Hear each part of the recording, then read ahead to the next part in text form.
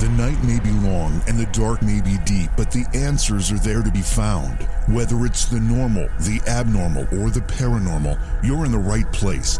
Let's go beyond reality. Tonight we're going to be talking with Alex Chianetti. He is an explorer and a researcher, and he's explored the treasures and the secrets of the Taos cave system of Ecuador. This is a system of caves that is rumored or reported, depends on how you look at it, to hold unbelievable treasures and wealth. It is a mysterious system of caves that could or may not connect to what is a cave system that connects all of the American continents. This is a pretty interesting topic, and I'm excited to have Alex on the show to talk about it with us when we bring him on. Also, I wanted to announce something that's kind of cool. We're going to start a new feature here on the program. This is going to be a lot of fun, and it's really going to make our ghost and haunting fans very excited. As you well know, there are hundreds, if not thousands, of very, very, at least reportedly very haunted locations around the country. These places are very interesting, even if you look at them beyond the haunt itself. But one of the things that makes them particularly of interest to us is that they have this reputation of being haunted, yet they have a fascinating history. And not enough people talk about both of those things. So we are going to start a new feature, which will be Wednesday nights. It won't start this week. It'll start, and not the following week. It'll start the week after that. So 2 weeks from tomorrow night, we're going to start a new Wednesday night feature called History Behind the Haunt. And our Wednesday night interviews will focus on a location that has a reputation for being haunted. You may have seen some of these locations on some of the paranormal reality shows. And we'll talk about the location with somebody who is either an owner or a tour guide of the location or all of the above, whatever it happens to be. These are the people that know the locations best. And they're going to tell us not just what the reports of hauntings are, but what's the place really about? What was its history? What was a place like Rolling Hills Asylum used for? What are the facts behind the history of a place like Rolling Hills? So that's what we're going to do on Wednesday nights starting in 2 weeks. So looking forward to that feature being part of our regular weekly lineup here on Beyond Reality. In the meantime, one of the best things you can do for us is share out the YouTube channel. If you haven't subscribed to the YouTube channel, please do. Go to YouTube, search for J.V. Johnson. When you find it, subscribe. And if you've already done that for us, share the channel on your social media. Let other people know that there's a great place to go with a lot of great paranormal and conspiracy interviews. Like I've said all along, there's about 500 back episodes of Beyond Reality on the YouTube channel. Plus, we live stream there Monday through Thursday nights, and sometimes Friday nights if we do our companion show, Booze, Brews, and Bros, which we didn't do this last week. But either way, it's a great place to go if you're interested in any of these topics. So share the YouTube page link with your social media friends. That'd be very, very helpful as we continue to spread the word about the program here. And we want more people to know about it for sure. All right, let's go to break, and when we come back, we'll bring our guest in. Alex Chianetti will be here to talk about the Taos cave system of Ecuador. It's going to be a great conversation. Please support the program. Go to patreon.com/Johaw. That's Johaw. When you need mealtime inspiration, it's worth shopping Kroger, where you'll find over 30,000 mouth-watering choices that excite your inner foodie. And no matter what tasty choice you make, you'll enjoy our everyday low prices, plus extra ways to save, like digital coupons worth over $600 each week. You can also save up to $1 off per gallon at the pump with fuel points. More savings and more inspiring flavors make shopping Kroger worth it every time. Kroger, fresh for everyone. Fuel restrictions apply. Anyway, tonight we're talking with Alex Chianetti. He's an explorer and a researcher. He's actually explored the treasures and secrets of the Taos cave system of Ecuador, and that's what we're going to be talking about. He's also an award-winning journalist. He is an explorer and a filmmaker, and he's a consulting producer for several seasons of Ancient Aliens. He's also had documentaries that have been broadcast on Fox, NBC, A&E, the History Channel, and other international networks. And he's the discoverer of 2 lost cities in the Andean region and a member of the Explorers Club, and he lives near New York City. Alex, welcome to Beyond Reality. It's a real honor to have you with us tonight. Oh, my pleasure, yeah. Nice to be here. It's great to have you here, and I just read a list of some of your credentials, and it's an impressive list.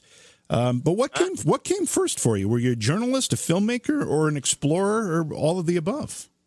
I have been doing everything together, yeah. As a teenager, I started to explore.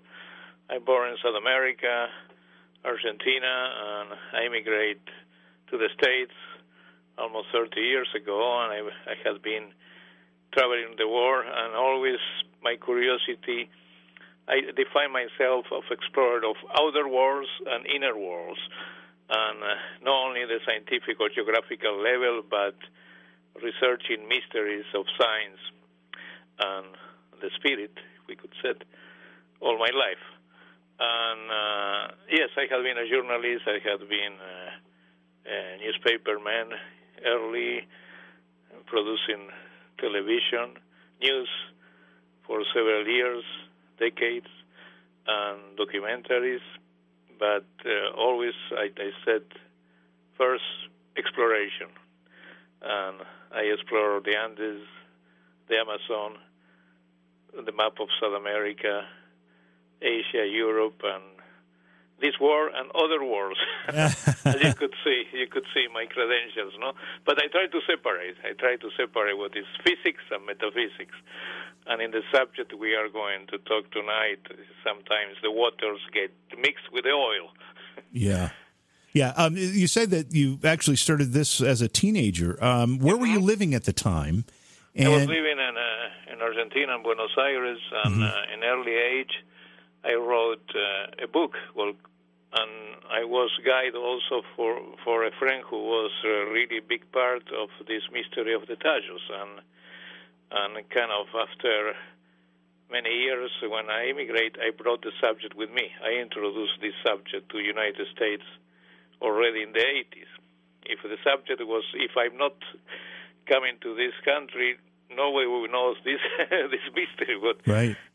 Now, with recent kind of television shows, what I was part to, the subject get mass media. But yes, as a teenager, I wrote that book, and that book connect me with the subject of speleology, spelunking. And I tried to do it also as an explorer, chasing the legends of caves who connect South America with North America. And I remember in that in that book, I make so many drawings. Unfortunately, they're not in the first edition, neither in the second edition. I did a re-edition only in the Spanish language this past summer. Yeah, and the book is on Amazon now, but only in the Spanish version still.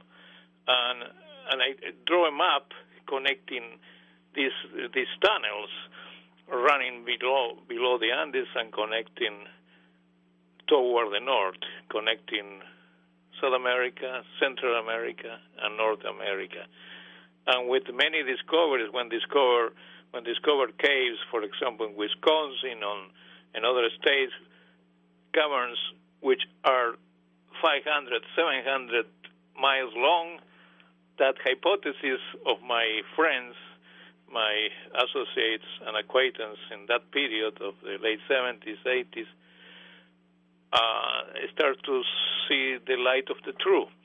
One of the things that I find very fascinating is that we talk about mysteries all around the world. You know, we frequently talk about the pyramids in Egypt, and we talk about Stonehenge, and we talk about these other places that have these mysterious structures and mysterious histories.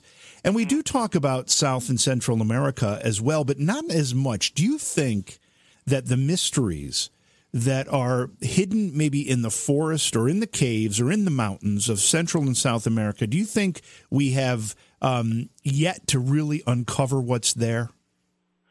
Oh, that you're asking a great question. What I have been meditating on that with the new discovery of LiDAR and the new kind of remote sensing advance with satellite photography and canvassing of the canopy of the forest.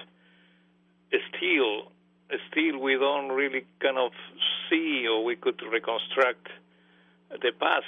It's so much still for discovering. But no matter you could detect formations of lost cities in Central America, cities also in Asia, in Cambodia, etc. And still, we were going to take hundreds of years to kind of clean that areas to see really what was this kind of a spread of cultures and the connection with with many other search for resolve mysteries who connect the past with the present. Oh yeah, it's so much to see it. I think I am an old-fashioned explorer. No, I prefer to go on the ground, and no matter the new archaeologists, the new explorers are sitting in front of the computer connected with the satellite inside of very restricted areas of universities or private companies, and I think that is not the only way to go to resolve the riddles of the past. For example, there are so many lost cities along the coast of Peru and Ecuador you don't imagine. Below the sun, below the forest, below the high road of the jungle, and with ceramics, with bones, with pieces of different type of structures and plazas and squares and tombs with metals, tombs with kind of also pieces, relics, which are not really part of, for example, of South America, proving the war 10,000, 15 years ago they have many advanced cultures, and they travel as crazy. As I always said, Columbus was the last one, and there were so much navigation and transit by the ground and by the waters with the currents of Atlantic and Pacific. Let's the cave system we're talking about. I said Teos. How do you pronounce it? Because you've pronounced it differently. Tajos. Yeah, T-A-Y-O-S. And the Y in and Tajos are birds. No the stems, but Tajos in Spanish with double L is kind of a stem. Of a plant, no? It's a kind of a part of the plant. Right. So what point did this particular cave system become known to you and of interest to you? Well, the Tajos caves, I had been insisting as a system of caves, but through the years, from the 70s and to the 80s, before I brought the subject to the States, first through articles and after to some kind of early television programs, they thought was one. The cave get famous through a book, Erich von Däniken book of 1974 or 73, I don't remember exactly, but before that, the public and all the public opinion never knew about this.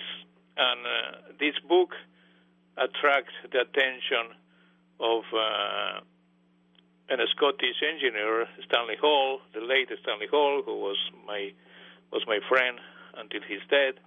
And Hall organized an expedition who was the biggest expedition in the history of the speleology in 1976, after the claims of a Hungarian-Argentinian explorer and prospector, and we could say gold digger too, and who was associated with a friend of mine, Julio Goyen Aguado, who is the connection with the story. I am one of the last links with this original story, but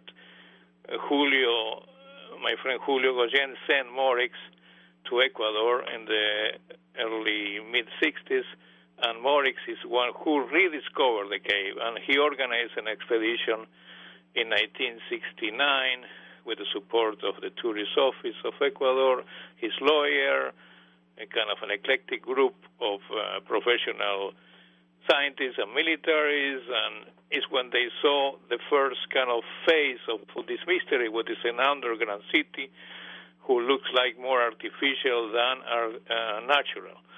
And the second stage, before that, with my friend Julio, Morix discovered a chamber in another cave of the system, hundreds of miles of this big cave, who get famous. Why?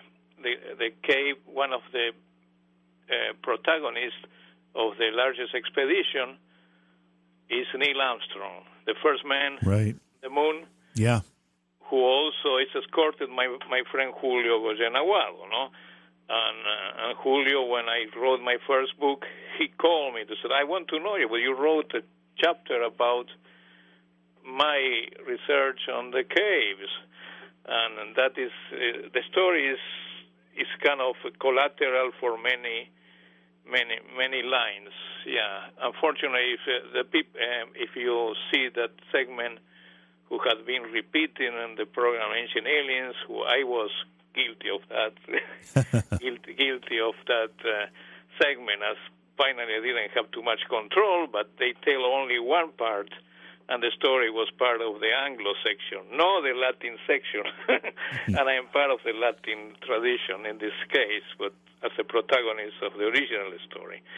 But again, the cave gets famous through the presence of, first, the bestseller of von Daniken, second, Neil Armstrong. Why the first man on the moon, after 7 years walking on the moon, he wanted to go to dig, he wanted to descend to the deep of the Amazonian range, looking for what? And he said there are so many speculations, as you have been reading online, and there are many distortions too, no? But it's the subject to get to some points of classical speculations.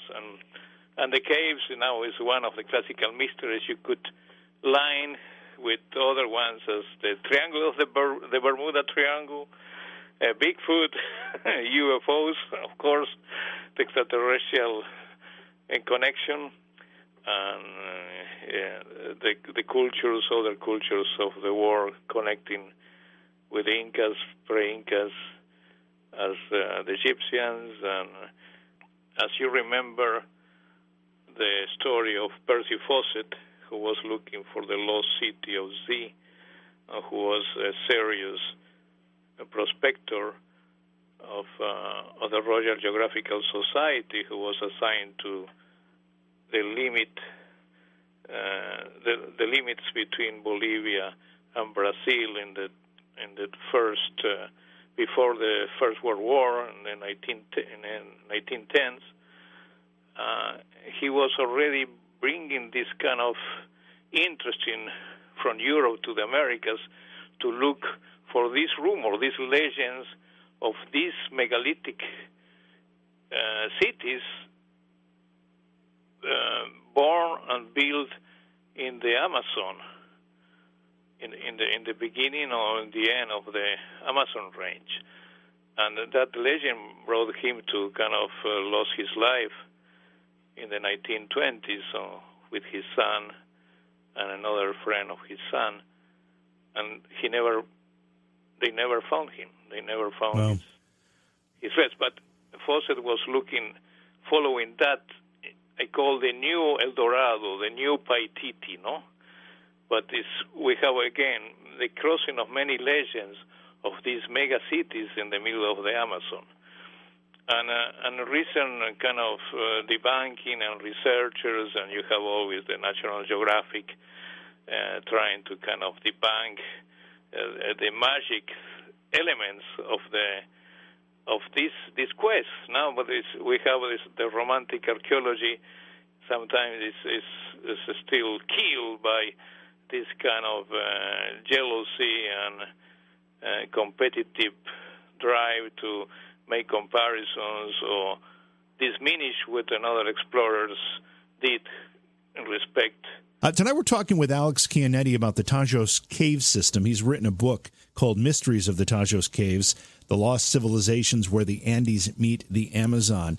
Alex, you had mentioned Eric von Daniken kind of brought this to our attention. Now, of course, Eric von Daniken is the same researcher, author that wrote the book Chariot of the Gods, which kind of kicked off the whole, well, maybe didn't kick it off, but it certainly brought to the forefront the discussion about ancient aliens and the fact that we may have had alien visitations early in man's development, which may have aided or in some way even genetically changed the course of our history. Did von Daniken mention these caves in Chariot of the Gods, or was this separate work of his? No. Chariot of the Gods, he wrote it in 1968 and was published and was a bestseller in that time, right. 68, 69.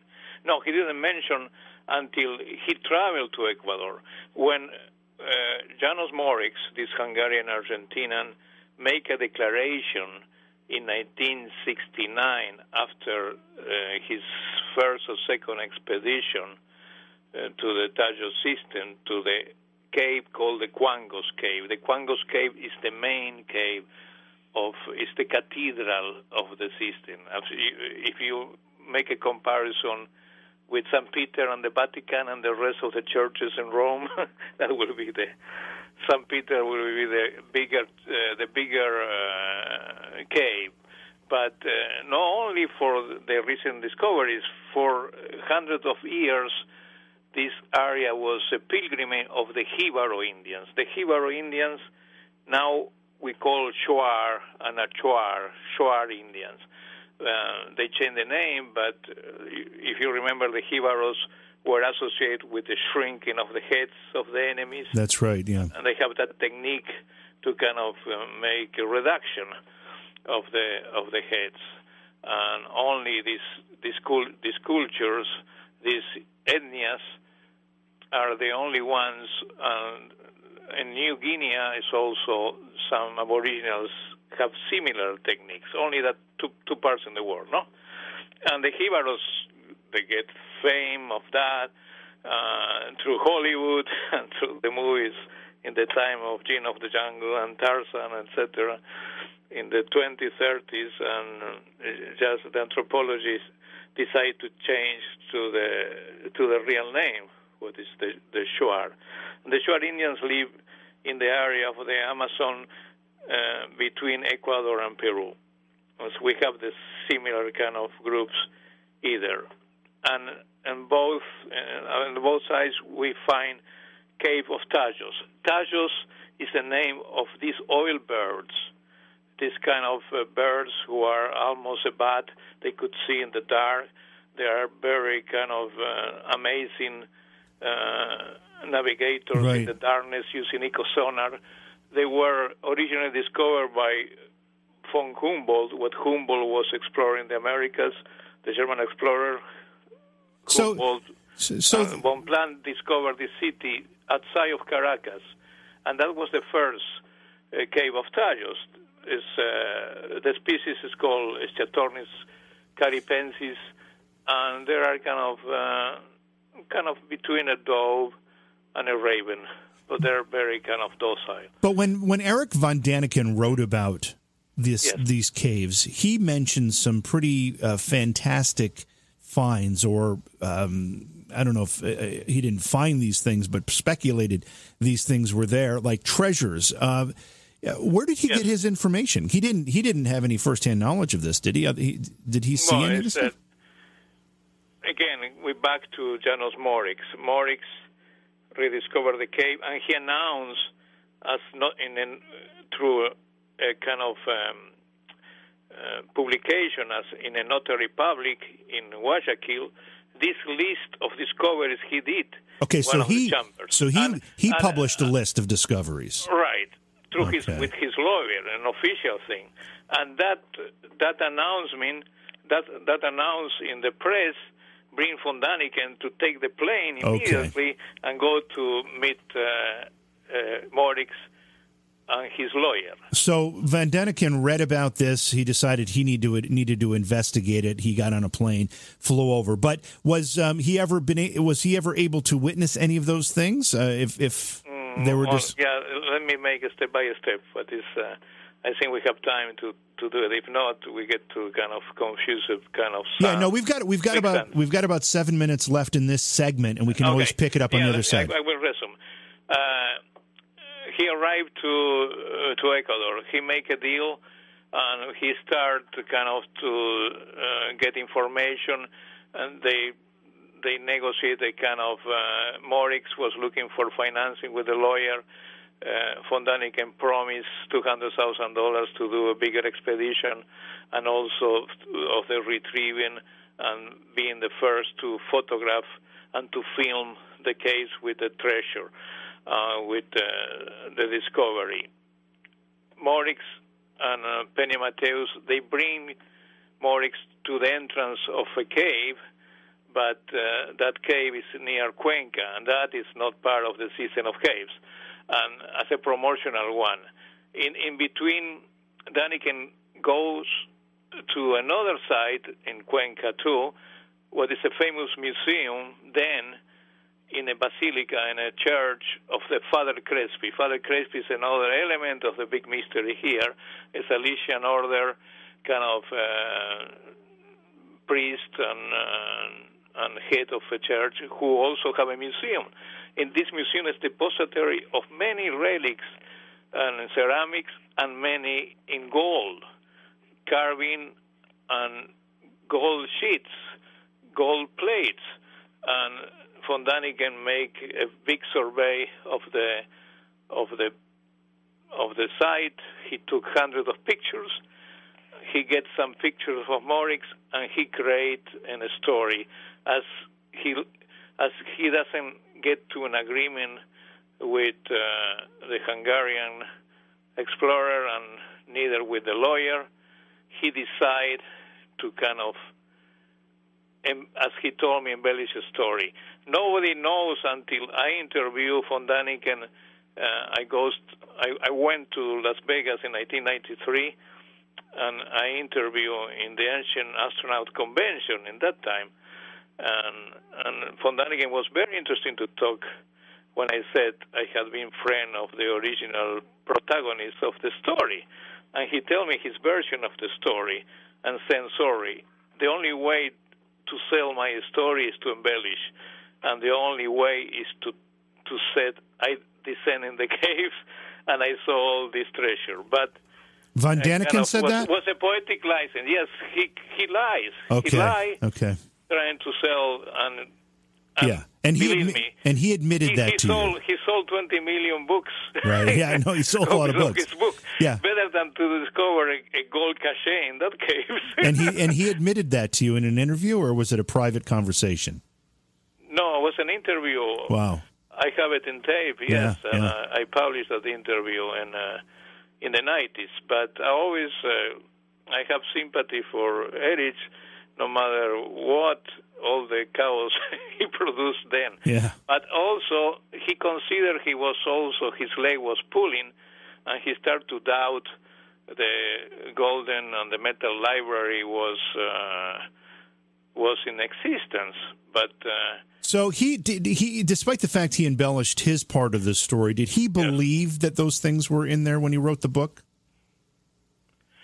He believed, and he still believes that in some of the caverns the library exists. Yeah. Do you believe, after all of your work, that some of those things exist in those caves? But I don't believe for the testimony of Morix. Yeah. I believe for the testimony of my friend Julio Goyan Aguado, who is one of the reasons I endure in this search for the last almost 40 years, and also the reason I wrote the book.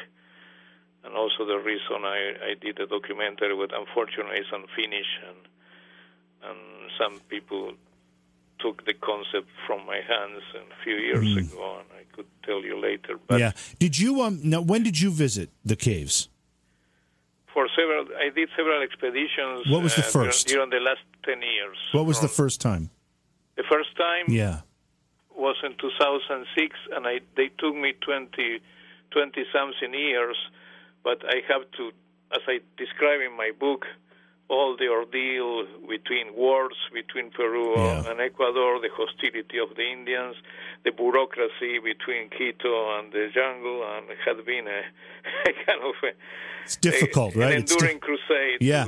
When I I spent 6 months in the edge of the jungle surviving, and finally I conquered what is the Quangos descent. I was the third American who descend to the caves and record in digital the underground structures, and the one I had been perpetuating and kind of exposing the story, with keeping the spirit of exploration, thinking it's a true story of what my friend told me in the late 70s when I visited him, and I continue. He was the sidekick of Morix and the responsible to send him and to converge in the discovery of the two things: the underground war with these structures we cannot explain. It's called the underground city in the Quangos cave, and then also we find similar geological anomalies in the other caves. But also he was the witness. He saw the metal library. He saw it himself. José Aguado and Morix, they have the experience to descend to the chamber in 1968. Yeah, before the declaration with the notary public 1 year later, and he never really revealed the location, and they protected. But he was also Morix was afraid he was revealing the site to von Daniken, the library was going to be destroyed. I see. And the same with the coming expedition, but nobody really gave what is called the trust, enough trust, beyond what Morix was very paranoid. And Julio, my friend, in some limits, he didn't really trust too much the modern world, and he was exploring, and both they die in total poverty. Kind of, they didn't, but they keep what that is a legacy of the Americas, and is that the content of that also could change the road of history. Sure. All right. So again, tonight we're talking about the Tajos Cave System. Alex Chianetti is our guest tonight. He's done a lot of things. He's an award-winning journalist, an explorer. He's also a filmmaker.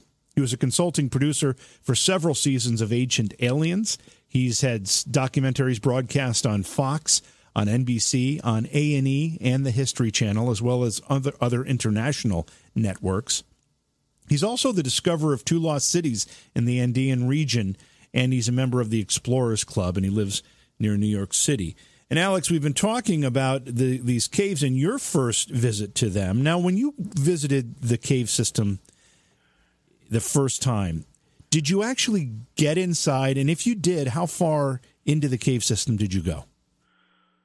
Well, kind of the first expedition was a kind of a failure, but my team, who was part of the Air Force of the Ecuador government, they get afraid by the threats of some Indian Shuar women, and I really suffer after waiting for 25 years. Imagine how I feel. I was crying as a kid, and but I capitalized and I detoured the expedition to more easy cave. But coming back to the story of Stanley Hall, who looked for trying to prove also the existence of the metal library, who he said when I conquered the Tajos, he tipped his head, but he knows all the dangers and patience you have to arrive to the target. And Stanley changed his direction, and he said the location of the metal library was in another cave, hundreds of miles of the original one of when he organized the expedition. Did Stanley... 1976, and I did, my first expedition was to his cave, as I call the Pastaza Cave. Did Stanley Hall claim he witnessed those treasures as well? No. He never did. No, but Stanley, he was a science and mystic in the same one. He think the cave with the experience of Morix was in this area called the Chumbitajo Caverns. And I went, and when I did some discovery in that area, in some of the areas you have rectangular carvings with gold. I don't know if it's a real spirita or it's a real gold dust. I couldn't do a prospection, but the inscriptions were in the ceiling of the cave, and I said, well, maybe this cave give origin to the legend, including with the Indians and the shamans of the area who used to pilgrimage to harvest the tajos. That is, I was trying to explain the history of the birds, but the birds are very important in the story too. No matter if you separate the natural and the zoology is also an element who connect with the discovery of Morix. So that is the reason in the book I analyze, I dissect, I do this kind of detective work in archaeology and comparative religions, and to drive. But I think science and spirit converge in this story. That is a beautiful story. Kind of false or true is a fantastic. Yeah. It's one of the greatest archaeological mysteries of the 20th century. And I think the people really love the story when I start to kind of see all the layers of these labyrinthic things. But this cave is a fantastic cave. It's a kind of 5 miles long. We don't know the end. They have a spectacular underwater kind of lake communicating with other chambers. I found some formation who look like sculptures. This expedition with I detoured the original one, who was the Quangos. We have a problem. It was a rain season and was flooding, and when it started to rain, you have to escape, I have to do 2 consecutive expeditions, in and out. But the first one, we have to leave the main caverns, the main tunnels, after the flooding, and I have to protect the cameras and the helmets, and we have to do an evacuation with these special forces I told you of the Air Force, who didn't want to cross to the other side. But now it's easy. Now it's easy after all the calamities I passed. In a few years now, it's more kind of it's a scholastic tour coming back to the cave, yes, and Stanley think in this chamber going under the river, you could have access. But Stanley follow after the death of Morris, he get deceptioned, and he back to an original story, who was between the 40s and the 50s. What the military guy said, he also witnessed the chamber of the metal library. He also witnessed it. Has anybody who claims to have seen these treasures, whether it's the metal library or other treasures, been able to bring something out of the caves to prove it, or offer some type of photographic evidence? Yes, no, it's a lot of evidence of some of the plates. Some of the plates are in Argentina, Buenos Aires, with Julio retrieved some, and also Morix in that time sent it to him, as they were close friends and Galmos brothers. And amazingly, he sent it by regular mail, one of the places, right? And believe or not, but also had been, as I said, and another researchers agree, there was a confusion with the Father Crespi collection. But we have, similar to the Mormon story of Joseph Smith, who showed to his close circle when he was translating the metal plates, and they come from a supernatural kind of origin. In the case, that case was more angelic and intervention, no, in the 1830s in the Cumorah Hills in upstate New York, no? Yeah, if you know. That's right. Of course, yeah. Elmira, no? Yeah. Yeah. But that is another layer of the Mormon connection, which is one of the chapters in my book, and they brought me to another research of several years, the comparative things, no? But still, we know in the Americas there are legends of these libraries in metal, and it's not the only one. We have these kind of legends along the Andes, no, with previous civilizations left records before the flood of the previous cultures and they left it in form of kind of manuscript, papyrus, or kind of lithical libraries, carvings in rocks and carvings in metal, no, in golden metal, and gold or silver or different type of kind of precious or common, ordinary metals. Yeah, I have to ask, though, about the cave system itself. I noted that you have said that this could be part of a larger cave system that extends from South America up to North America, under the Rockies, and maybe even further.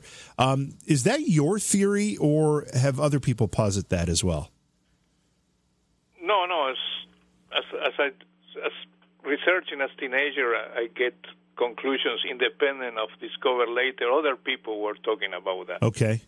Yeah, was not only myself. No. But do you believe that to be Before true? And after me had been other. Do you believe that to be true? That this system is part of a larger system that basically spans 3 continents? I think yes. The Earth have a lot of kind of structures, and they have also structures who have been carved in artificial means. Yeah. In the past, so kind of, I don't know what kind of drilling machines, but we have enough evidence was a lost technology. Yeah, you've also... and we have the origin of the cultures. For example, the Inca cultures come from a cave, and the cave also from a cave in the middle of the lake, and also in one center. I did an expedition to look. Pacaritambo is the place south of Cusco, where you have the center of the legends converge with lines, kind of the sacred lines. Not only we're not talking about the Nazca lines, but kind of magnetic lines which connect ceremonial centers. And in the ancient times, they traced these lines, and these lines were not only connected with the importance of to have water and tunnels with water, but also with ceremonial centers on the ground and also in altitude. Yeah, and yes, there are many places in the world who legends support the existence of cultures who went down. Mm-hmm. You've also talked about the fact that the Tajos Caves could have something to do or have a connection to Atlantis, Hollow Earth theory, ancient aliens. Let's talk a little bit about each of those. Let's talk about Hollow Earth first. And you've touched on some of these ideas already in our conversation. But do you think that this might be one of the entrances to what might be considered an underground civilization that people talk about when they talk about Hollow Earth theory? Oh, yeah, the Hollow Earth theory was developed in the turn of the 19th century, and it started with science fiction more. And but science fiction sometimes is a kind of a big, we could say, is a foretelling, a true discovery or reality. And the Hollow Earth talk also about an entrance in the poles, North Pole and South Pole, but right. we never really have that kind of evidence of that photos they were took. I don't know what decade, 60s, 70s, and the description of Admiral Byrd, and there were a lot of apocrypha testimonies, no? But we have tales of travelers who get lost, and they have an ordeal to go deep in subterranean structures, and they found life, and they found human life, and they found structures and pyramidal structures. But I follow many of these legends from Mexico to Tierra del Fuego, and I kind of bite the dust sometimes and with goose chases. No, for example, in Mexico, I follow the hypothesis of one giant cave who have a pyramid inside, and the person who's supposed to bring me there, he never show up in the appointment to do the expedition. We were ready, but in the same in the Andes, no, we have these lines of theories, but sometimes the witness they don't show up or they cannot prove it, and there are many legends of we found an open pit with the steps going down. But when we back to the place, the site was totally closed, and they call the Salamancas. The Salamancas, and that connect with the Spanish gold and with indigenous and folkloric myths and legends, no? But for me, the legends sometimes are based in folk tales are based in reality, no? And again, if we're talking about the different parallel dimensions, as there are above, there are below, and we could apply to the subterranean worlds, no? And that is some of the explanation of the metal library. Is a kind of an experience, is in another kind of state of consciousness who bring you to experiment an open vortex. And that was one of the conclusions Stanley Hall had with this second cave, who was the first part of my two first expeditions we were telling before.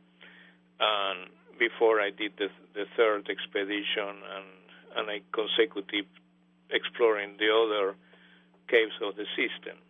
But the Taltos, there are also these beings who live underground, and they develop also a technology to kind of construct below and to communicate. And there are some videos of a strange formation, people who were visiting the caves. They found people dressed in white. For example, one of the original guys of the 60s, he said he put the camera and suddenly he saw a person dressed in white walking in some of the chambers, some of the rooms or galleries of the caves. And he said nobody was there. Also, they found steps, kind of a lot of kind of traces of human tracks going nowhere and coming nowhere, and barefoot kind of footprints. Wow. And that kind of. So what's next here? But the people also, perceive different type of intelligences and the condensation of a vapor or kind of a smoke, what is very, very strange. And other people, found they have communication with some entities. I know groups who used to go already since the 80s, 90s, to have experience and to communicate with these kind of inner cities, as they call. We're going to run out of time here, but what's next? I mean, obviously this is very controversial in some circles. Are you planning any further expeditions? Do you have more work to do? What's next for this project? I have a lot of work with this. I relegate with some friend of mine who are local Ecuadorians, and they don't really follow my advice, and I have to go in person back. Yes, I'm trying to set a new expedition to the area using new technologies, and also to explore some caverns of the system which never were explored since the time, as there are more than 100 Tajos caves in the system. Oh, wow. And we know only 3. Oh, wow, Three yeah. main ones. So we have a lot of work, and also to prove all these kind of theories. Every time you go, you have a different experience. And as I said, the the main cave looks like it's alive. It's an organism. It's a kind of, it's a part of Gaia, no? And it's, but beyond the sounds of the birds who produce this kind of altered state of consciousness, they have marvelous things. And no matter it was a scientific expedition with a lot of disciplines, still we don't know nothing about the biology of the birds. We know a little bit about all the species of spiders, on the different species of bats, and still for many years I was trying to convince the Smithsonian and National Geographic to follow me, but totally ignoring. They ignore me, and they said, "Oh, but the cave is not famous." Yes, it's one of the largest fascinating caves, but I only received kind of silence, but I didn't really give up. Also, I tried to prove what my friend Julio Goyen witnessed. I think he have a real experience, and if it's in the physical or extra-physical level, that place as a kind of ancient Andean Shangri-La or Lost Horizon is there, and it's maybe that place open once in a while, no? Well, was your life threatened in the third expedition? The what? Was your life threatened in the third? No. My former wife was in this. I almost lost my life. Yeah. In my third expedition, in the same moment I was. My party, we were kind of surrendered by these renegade drunk Shuar Indians who come to kill us. Oh boy! They didn't like our guide. My former guy, I discovered later, he affected me 2 expeditions, but and I trust him, but I give a second opportunity, and he abandoned me in the middle of the jungle. And the same with the first division of the Special Forces of the Air Force too. They left me behind, and also my television crew left me behind too. And I continue. I have to reorganize, and my last team, who also were the Special Forces, who trained me, trained me with the Special Forces of the police, of the SWAT from there. Also, they want to leave me, but finally, we get the permissions. I have to trade, and I have to my generator who illuminate the cave. But this in that time was a few years ago was not still this new system we have to illuminate. I have to bring a generator to really illuminate the cave. Would have this anomalous structure who looks like a gate or a threshold of a door, no, with bricks and corner stones, as you could read in my book, and we were kind of in the living. We were ambushed.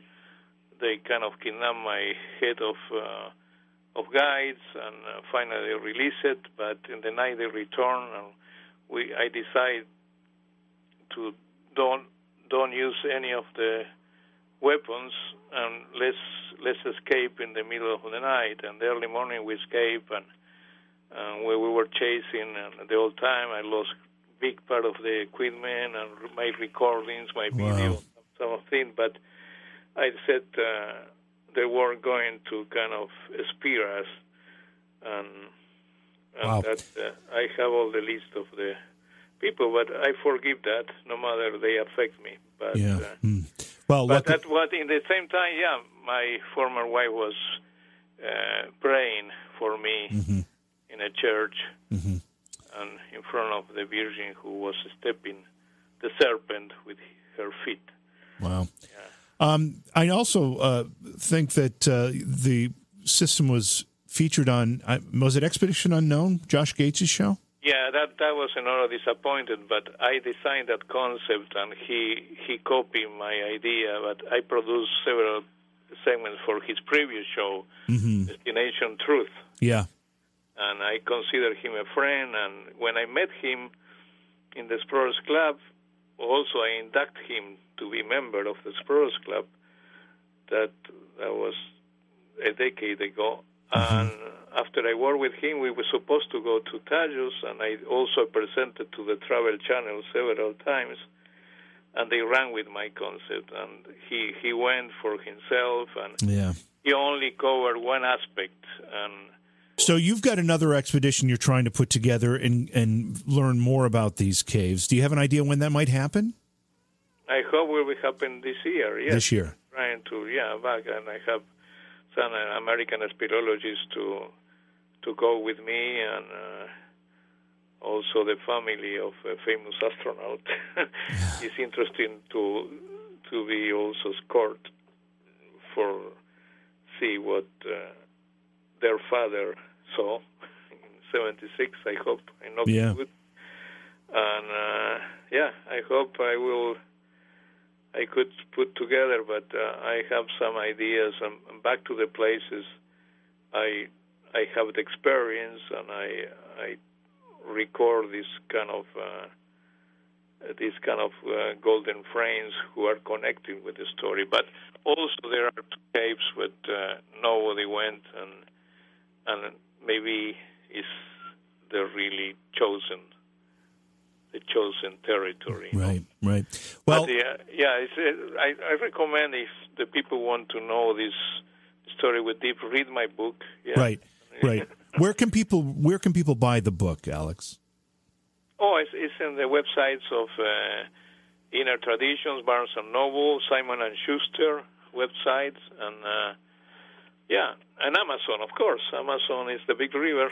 Right, exactly. All right, well, promise that when you, after you take your next expedition, if you learn more and you've got some more to share, that you'll come back and do that with us. In the meantime, people know where they can get a hold of the book, and we thank you for joining us tonight. Oh, my pleasure. Beyond Reality Paranormal is hosted by J.V. Johnson and produced by Orion Palmer and Slick Eddie Edwards. Like us on Facebook and subscribe to our YouTube channel. Please consider supporting the program either through your podcast platform, click on the link in the description, or on Patreon at Joha Productions. If you'd like to be a guest on Beyond Reality Paranormal, or you have a recommendation for a guest, contact our producer, Slick Eddie Edwards. Eddie is spelled with a Y at slickeddieedwards@gmail.com.